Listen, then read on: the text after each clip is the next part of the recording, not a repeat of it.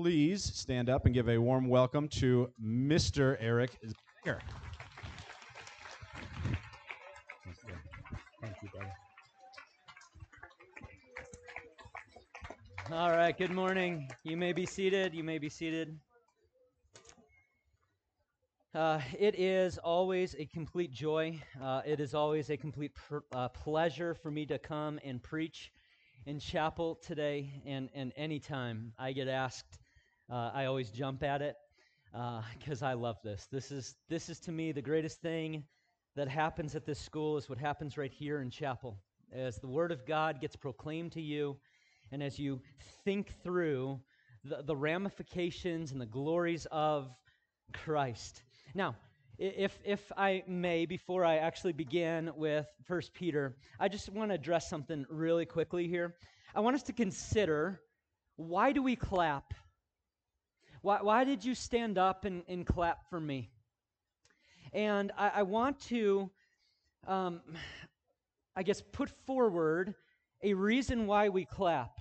Because if you were like me, I came here 6 years ago, and I came to my first chapel, and they introduced the speaker, and everyone stood up and clapped. So I looked around, and I didn't want to be the one guy sitting down, and so I stood up and I clapped, because that's what you do, is you stand up and you clap, and if you're in 7th grade, you stand up and you clap, because that's what everyone else does. And if you're a new student, welcome to NC, you stand up and clap, because that's what everyone else does. Now, I want to put forward why we shouldn't clap, and why we should clap. Because here's the reality. You do not clap for the man. Don't clap for the man. If I'm not clap worthy, okay? I stand before you not worthy of 1 millisecond of your claps. None. 0. Because if you knew about me what God knows about me, you wouldn't clap. You'd boo. Boo! Away with you, sinner. You're filthy and vile. How dare you stand up here? Oh, but if I knew about you what God knew about you, I'd hiss and boo right back at you. So the reality is, we don't clap for the man, but clap for what the man is bringing you. Clap because someone is going to stand up here and preach the Word of God. Clap because the Word of God is nourishment to your souls. Now, God could, in His sovereignty, He's strong enough to do this, He could just beam down an angel, and the angel could speak the very words of God. But in His sovereignty, He instead uses sinful, imperfect men. And sinful, imperfect men come here with all of our imperfections, and we declare to you the great truths of the Bible. We declare to you the great worth of Christ and the great glory of God, and that's what you need. That's why we clap. So, if you have your Bibles, turn with me to 1 Peter. My text is from verses 6 through 9. But anyone who's had me as a Bible teacher knows I don't like starting in the beginning of or the middle of a paragraph, so we're going to start at the beginning. And as you're flipping there, Pastor Child started his sermon last week with 2 words: theology matters. Theology matters. I want to add 2 more 2-word phrases. Theology matters. Amen. Hallelujah. But also, context matters. Context matters. And thirdly, words matter. Words matter. So, if you will, out of respect now for the Word of God, let's stand as we read, please. And if your version isn't the same as mine, that's fine. I'm reading from the English Standard Version, which coincidentally is the exact same Bible that the Apostle Paul used. Thank you, somebody. Amen, somebody. All right, verse 3. Blessed be the God and Father of our Lord Jesus Christ. According to His great mercy, He has caused us to be born again to a living hope through the resurrection of Jesus Christ from the dead to an inheritance that is imperishable, undefiled, and unfading, kept in heaven for you, who by God's power are being guarded through faith for a salvation ready to be revealed in the last time. In this you rejoice, though now for a little while, if necessary, you have been grieved by various trials, so that the tested genuineness of your faith, more precious than gold that perishes, though it is tested by fire, may be found to result in praise and glory and honor at the revelation of Jesus Christ. Though you have not seen him, you love him. Though you do not now see him, you believe in him and rejoice with joy that is inexpressible and filled with glory, obtaining the outcome of your faith, the salvation of your souls. Let's pray. Heavenly Father, I thank you for the great promise that as the rain falls and does exactly what you purpose it to do, so also your word falls even here right now, and it will accomplish that which you have intended it to accomplish. I thank you, Father, that your word never returns void. Your word goes out and it searches our hearts, and it puts us on the stand, because we are guilty sinners before a holy and righteous and perfect judge and a holy and righteous and perfect God. And we stand under the full weight of the condemnation of God Almighty in our sin, and yet we come and boldly come before the throne, because there is therefore now no condemnation for those who are in Christ Jesus, and we are told and commanded to come before the throne of grace to find mercy and grace to help us in our time of need. And oh, how we need your mercy and your grace this morning. And so, Father, would you be pleased to use me, feeble, wicked, sinful, full of flaws, full of failures, to preach your perfect, spotless truth. And Lord God, I pray for hearts in this audience right now. May you make them soft to your word, that they may hear, that they may heed, that they may obey, and that Christ above all, would be glorified. And we pray this all in Jesus' name. Amen. All right, have a seat, please. Thank you. My title for this sermon is easy. It's Rejoicing Through Suffering. Rejoicing through suffering. And I want to lay out my thoughts in 4 points, and each one is associated with a verse, and each of them begins with the verb rejoice. So I'll go over them here, and then we'll unpack them. So the first one is, out of verse 6, rejoice through trials. Rejoice through trials.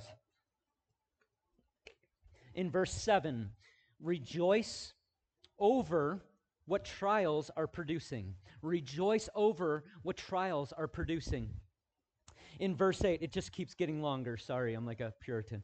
In verse 8, rejoice over the present reality for the believer. Rejoice over the present reality for the believer. And then in verse 9, rejoice over the future reality for the believer. So rejoice through trials, rejoice over what trials are producing. So 6 and 7 are a combo pack. And then verse 8 and verse 9 are together there. Rejoice over the present reality for the believer. Rejoice over the future reality for the believer. So look at me at verse 6. Look at how the verse begins. In this you rejoice. And this is why I said words matter and context matters. And if you're an astute person, you're going to ask yourself, what does this refer to? Why use the word this? This is an important word. Why? What does it refer to? And I'm glad you asked. And it refers back to last week. And this is why I'm so glad we're going through a book. This is awesome. We just get to build and build and build and build and build. So, remember last week, verses 3 through 5. And I'll just briefly summarize what Pastor Childs talked about. In this, here's the this. Verse 3, praise the Father because he has given us new life. In this you rejoice. Praise the Father because he has given us hope and an inheritance. In this you rejoice. Praise the Father because he is keeping us and will deliver as promised. In this you rejoice. In those 3 things, O Christian, rejoice. It is a good thing. It is a wonderful thing to be reminded of truths you might already know, because we are so forgetful. And it's also a great thing not only to be reminded of those truths, but it is a wonderful thing to rejoice in those truths. We serve Christ, a good and gracious King. Our Father is a good and gracious King. This is who we serve. And then look, as we go through the verse, look at where Peter takes us. And it's three separate clauses. Clause 1, after in this you rejoice, though now for a little while, if necessary, you have been grieved by various trials. Though for a little while, if necessary, you have been grieved by various trials. In Nebraska Christian, all these students in this room, teachers, everyone, this is the Christian life. Sorrowful, yet always rejoicing. Grieving, yet always glorying. Tears, yet always with thanksgiving. Fearful, yet always trusting. Afflicted, yet always healed. One does not contradict the other. They hold in tandem. These are both true at the same time. They go hand in hand.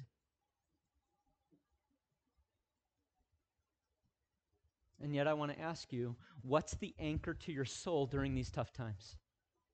What's the anchor? What keeps you ballast? What keeps you from flying off? What God has done for you. Verses 3, 4, and 5. That's the anchor. You rejoice in this. God has saved me. He's keeping me. And then God will bring me to be with himself forever. I rejoice in that. That's why I rejoice. That's why I'm sorrowful, yet always rejoicing. Look at how Peter puts it in verse 6. Though now for a little while. I love how Peter puts that. Oh, student, if I could just get you to see this. If I could just get you to see this. Oh, God, give them eyes to see this. Think of your life in relation to eternity. Okay? Eternity goes forever. So this doesn't even do it right. Imagine eternity is the length of the basketball court. Your life. I see a little dust mite. Really small. You have to have super eyes like I do. That's your life.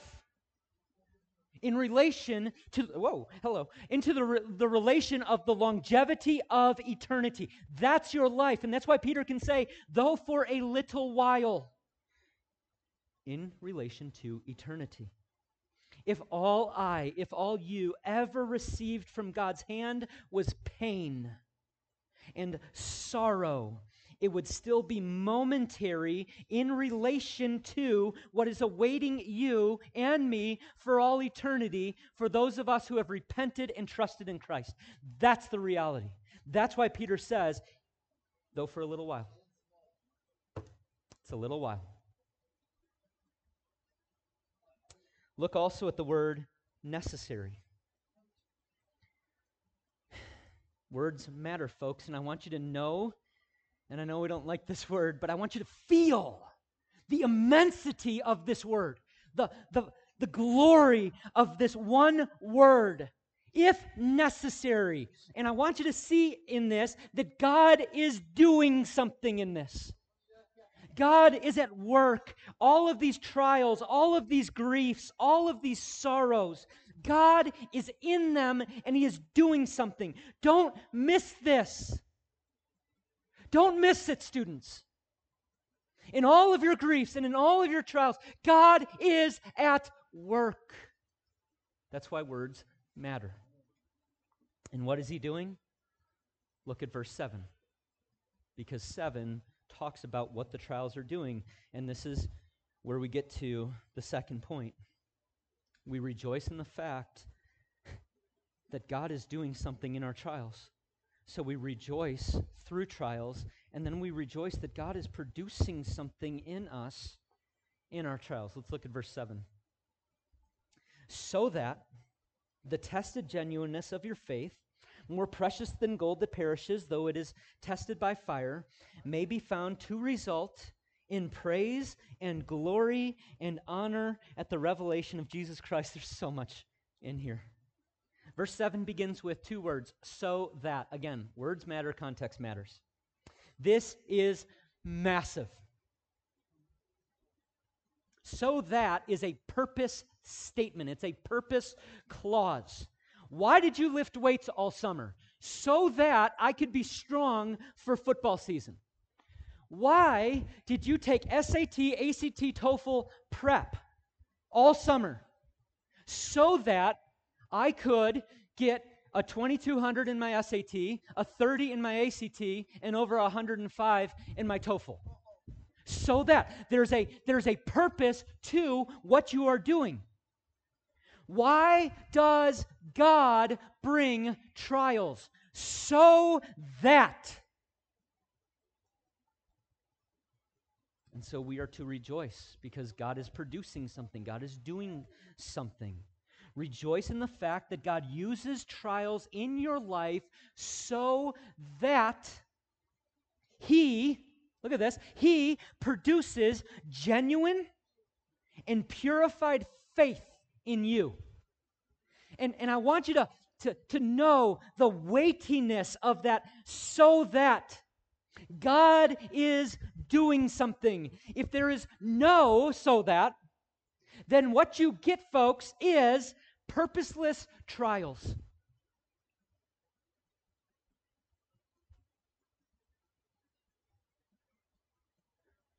Why did you lift weights all summer? I don't know. Why on earth would you come to school and squat? Why on earth would you come to school and do hang cleans for no purpose whatsoever? You're just doing whatever. Why would you bust a gut running suicides? Why would you blow chunks getting ready for basketball? Why would you do those things with no purpose? And in the same way, folks, if there is no purpose behind your suffering, it's meaningless. It's useless. But, hallelujah, there is purpose behind your suffering. If God is doing something in it, there's a reason for it. And guess what, folks? There's hope in the midst of it. That's the reality of 1 Peter chapter 1, verses 6 and 7. There's hope. Look again at verse 7. Peter then flows into a comparison. And he compares one thing in two ways, or two things in two ways.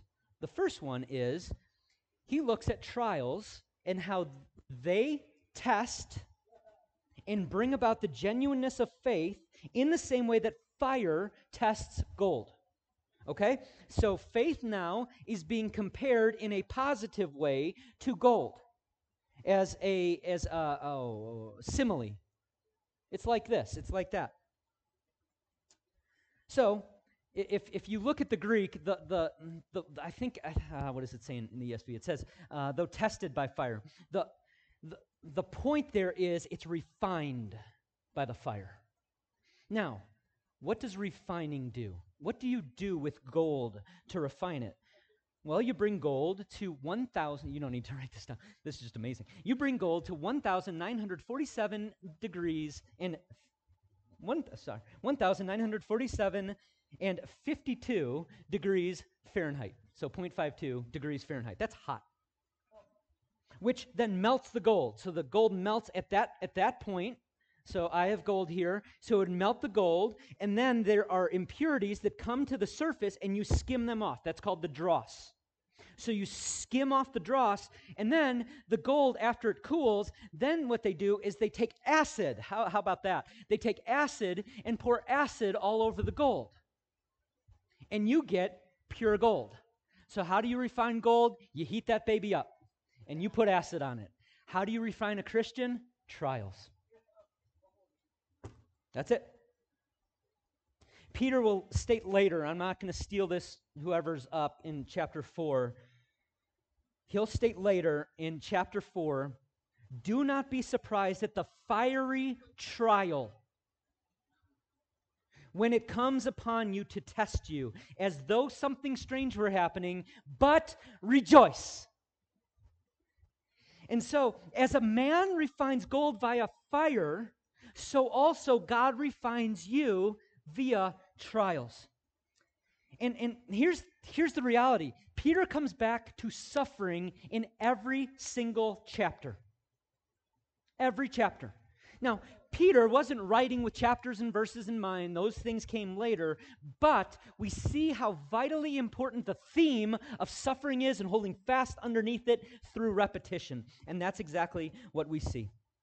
So, to repeat, trials test and refine a Christian in the same way as fire refines gold. Our trials are God's way of pulling our imperfections away and conforming us to Christ. That's the point. Second, your faith is greater than gold. Peter examines the English teachers, the betterness of faith over gold.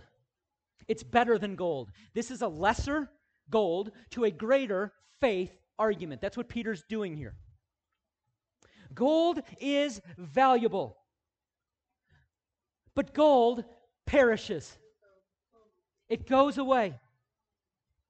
Gold gets less shiny. I've been married now for 11 years. This bad boy used to look good. Now it's just tarnished. That's what happens to gold. It tarnishes. It doesn't pop as it used to on the day of our wedding. But, I love this, your faith, when it is attached to a certain God, it never fails. It never fails. And moreover, it gets stronger and it gets greater over time. Gold diminishes, faith gets stronger. Faith improves. Faith gets awesomer. In this verse, we see also the result of the suffering. And this is also important. Look at the result. Praise and glory and honor at the revelation of Jesus Christ. The revelation of Jesus Christ means his second coming. In short, Peter's telling his readers, hold on, he's coming back. Hold on. And what's staggering here is, this is amazing. You get to see praise and glory both for Christ and also for the Christian.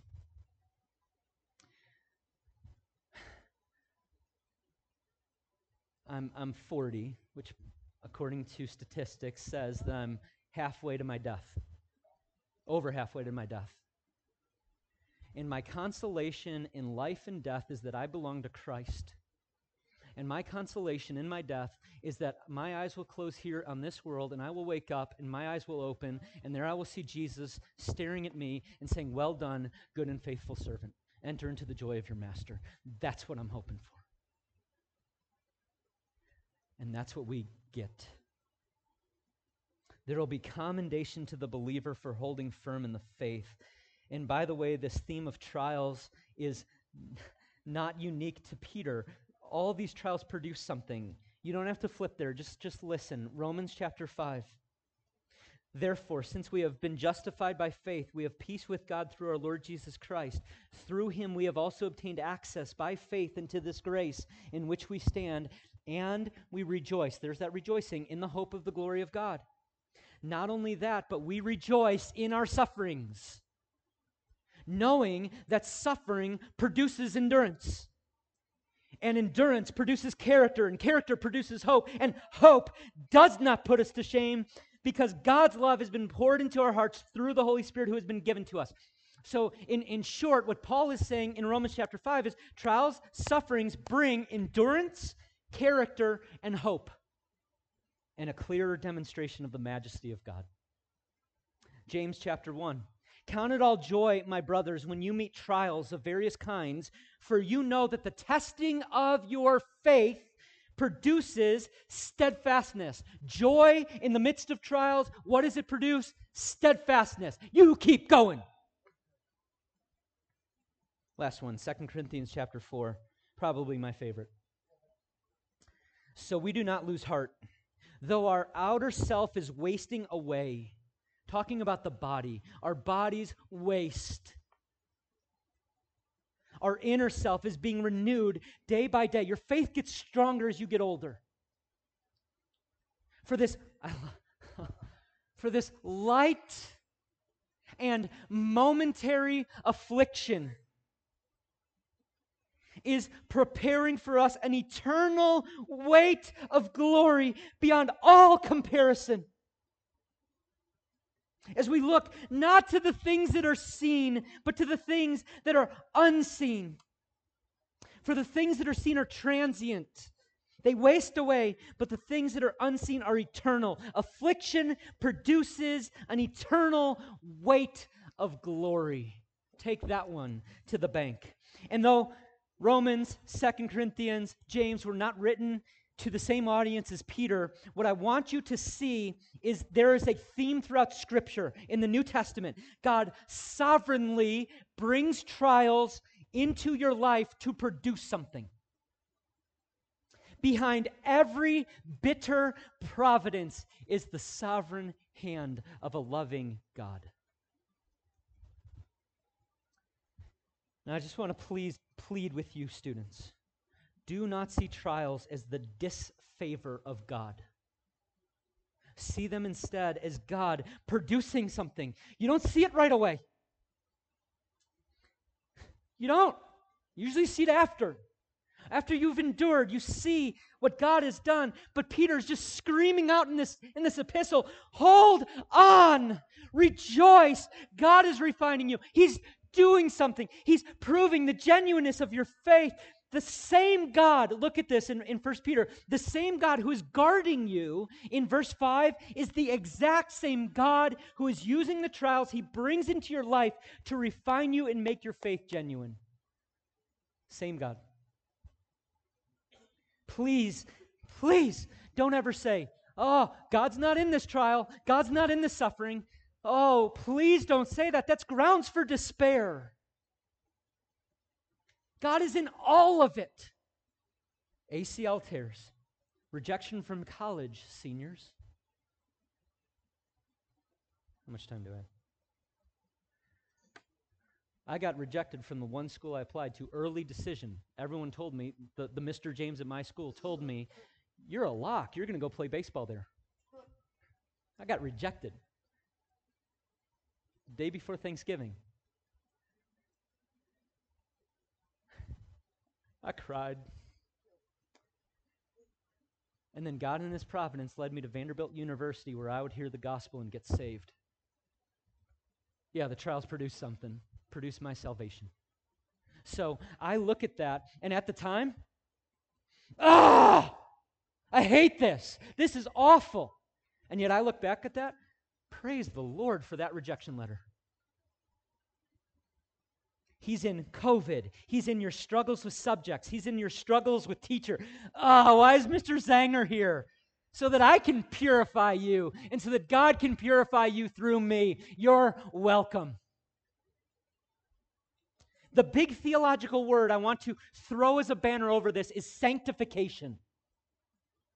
God is at work within you to change you and make you more and more like Christ. It's a progressive thing. It's progressive sanctification. It happens over the course of a lifetime. And by the way, I have to attribute this to Mr. Ostrand. We live in a world dominated by feelings. Trust me, trials do not feel good. They don't. But what you need to do is preach truth to yourself in the midst of those trials and get your feelings in line with the truth of the Bible. You need to preach the great truths of what we have covered so far from 1 Peter. I've been born again by God. I am guarded by God, and God is keeping me. I am going to receive an inheritance by God. I am to rejoice in God. God is using trials to purify me and make my faith genuine, and God is sanctifying me. Or sing to yourself wonderful truths like the second and third stanzas of the solid rock. When darkness seems to hide His face, I rest on His unchanging grace. In every high and stormy gale, my anchor holds within the veil. His oath, His covenant, his blood.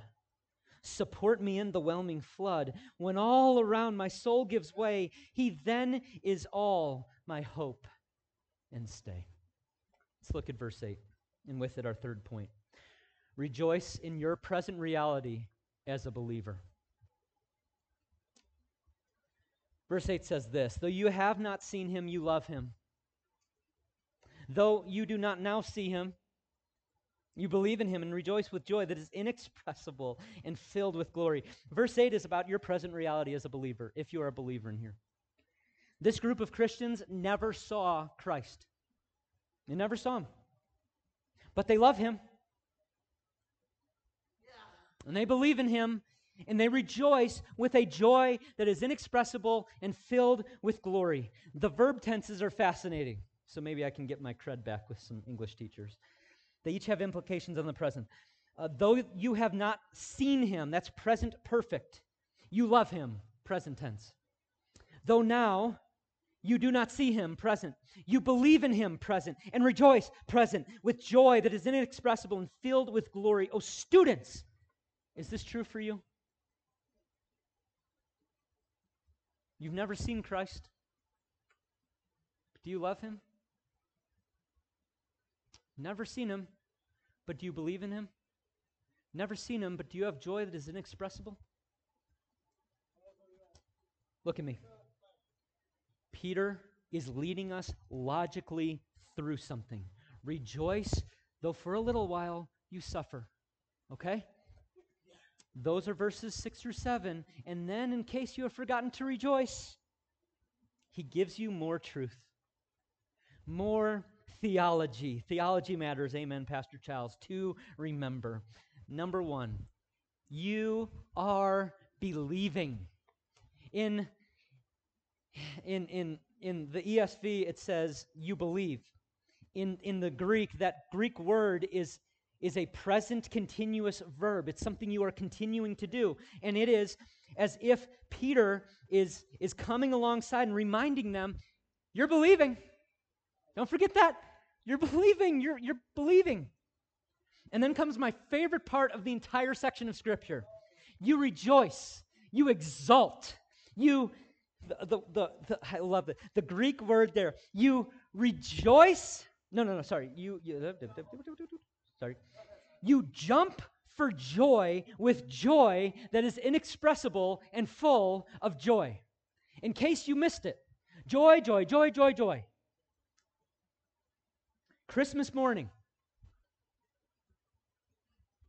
Some of you with little kids, they open up the present and they get what they got. They get what they want. Yes! And they go running around the house. They're jumping for joy. They're leaping for joy. I got this present. I got what I wanted. Hallelujah. This is the greatest thing ever. And as wonderful as a Christmas gift is, and as wonderful as anything is here on this earth, the treasure of all treasures is Christ. It's all about him, believing in him, rejoicing in him, glorying in him. This is not a cold faith. This is not a cold, grit your teeth, I'm going to believe type faith. This is a rejoicing faith. This is a loving faith. You should have affections for Christ. Christ should not only be your Savior and your Lord, but your treasure, your great joy. So let's recap before we go on. Verse 6, rejoice though you are necessarily suffering. Verse 7, rejoice that God is producing something in your suffering. Verse 8, rejoice in your present reality. I'm going to read verses 8 and 9, which will take us to our last point. Rejoice in your future reality. Though you have not seen him, you love him.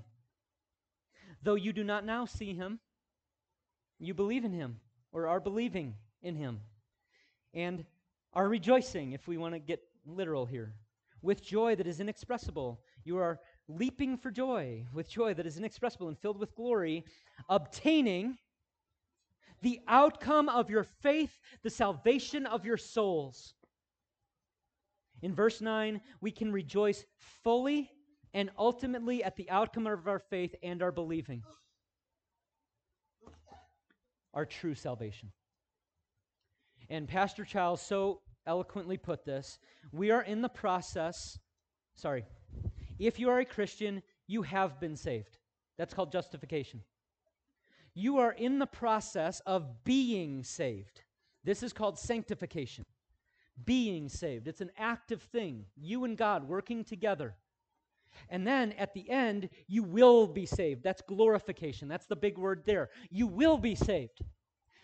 And you will be saved ultimately and fully and completely. You won't have to look through this world with sin-soaked eyes and look through this world with a sin-soaked heart. You don't have to do any of that anymore. You will be fully with Him forever.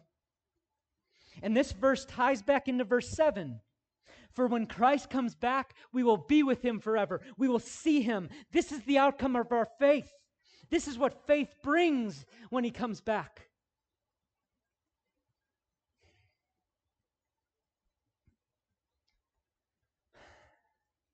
Oh, students, let your mind be filled with the glorious reality of what is waiting for you. When He comes, you shall be like Him.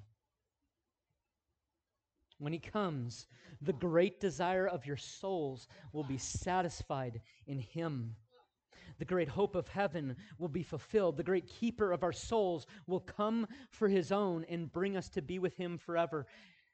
And Nebraska Christian, I'm just pleading with us. I'm pleading with me. I got a mirror here if you don't know. This world screams. This world screams for you to find your joy here. And what Peter is saying, and the Bible says, is find your joy there. Find it in Christ. This world is full of snares, those things that trip us up. And Peter is trying to scream at you through the fog, keep going. Hold on. Keep going. Salvation is nigh. It's here. Keep pressing on. You can't lose. There's certainty in this. Just keep going. Endure. Press on.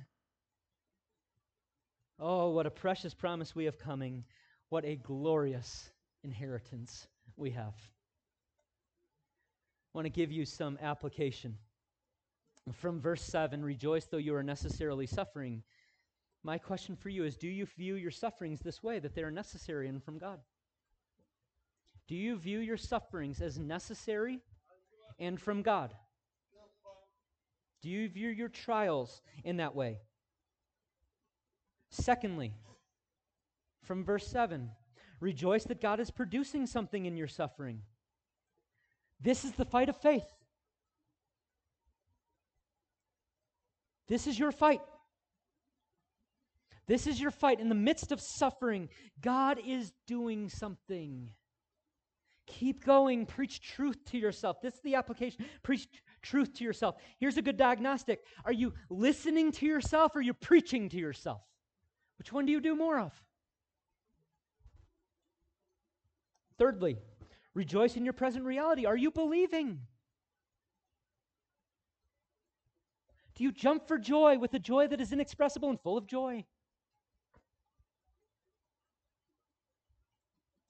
Fourth, rejoice in your future reality, and hold fast. Hold on. Keep trusting. Keep going.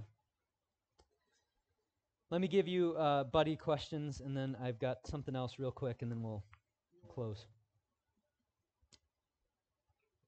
2 buddy questions for you. These are kind of welcome to buddyhood, because these go deep. What are some ways you have seen God at work in your trials?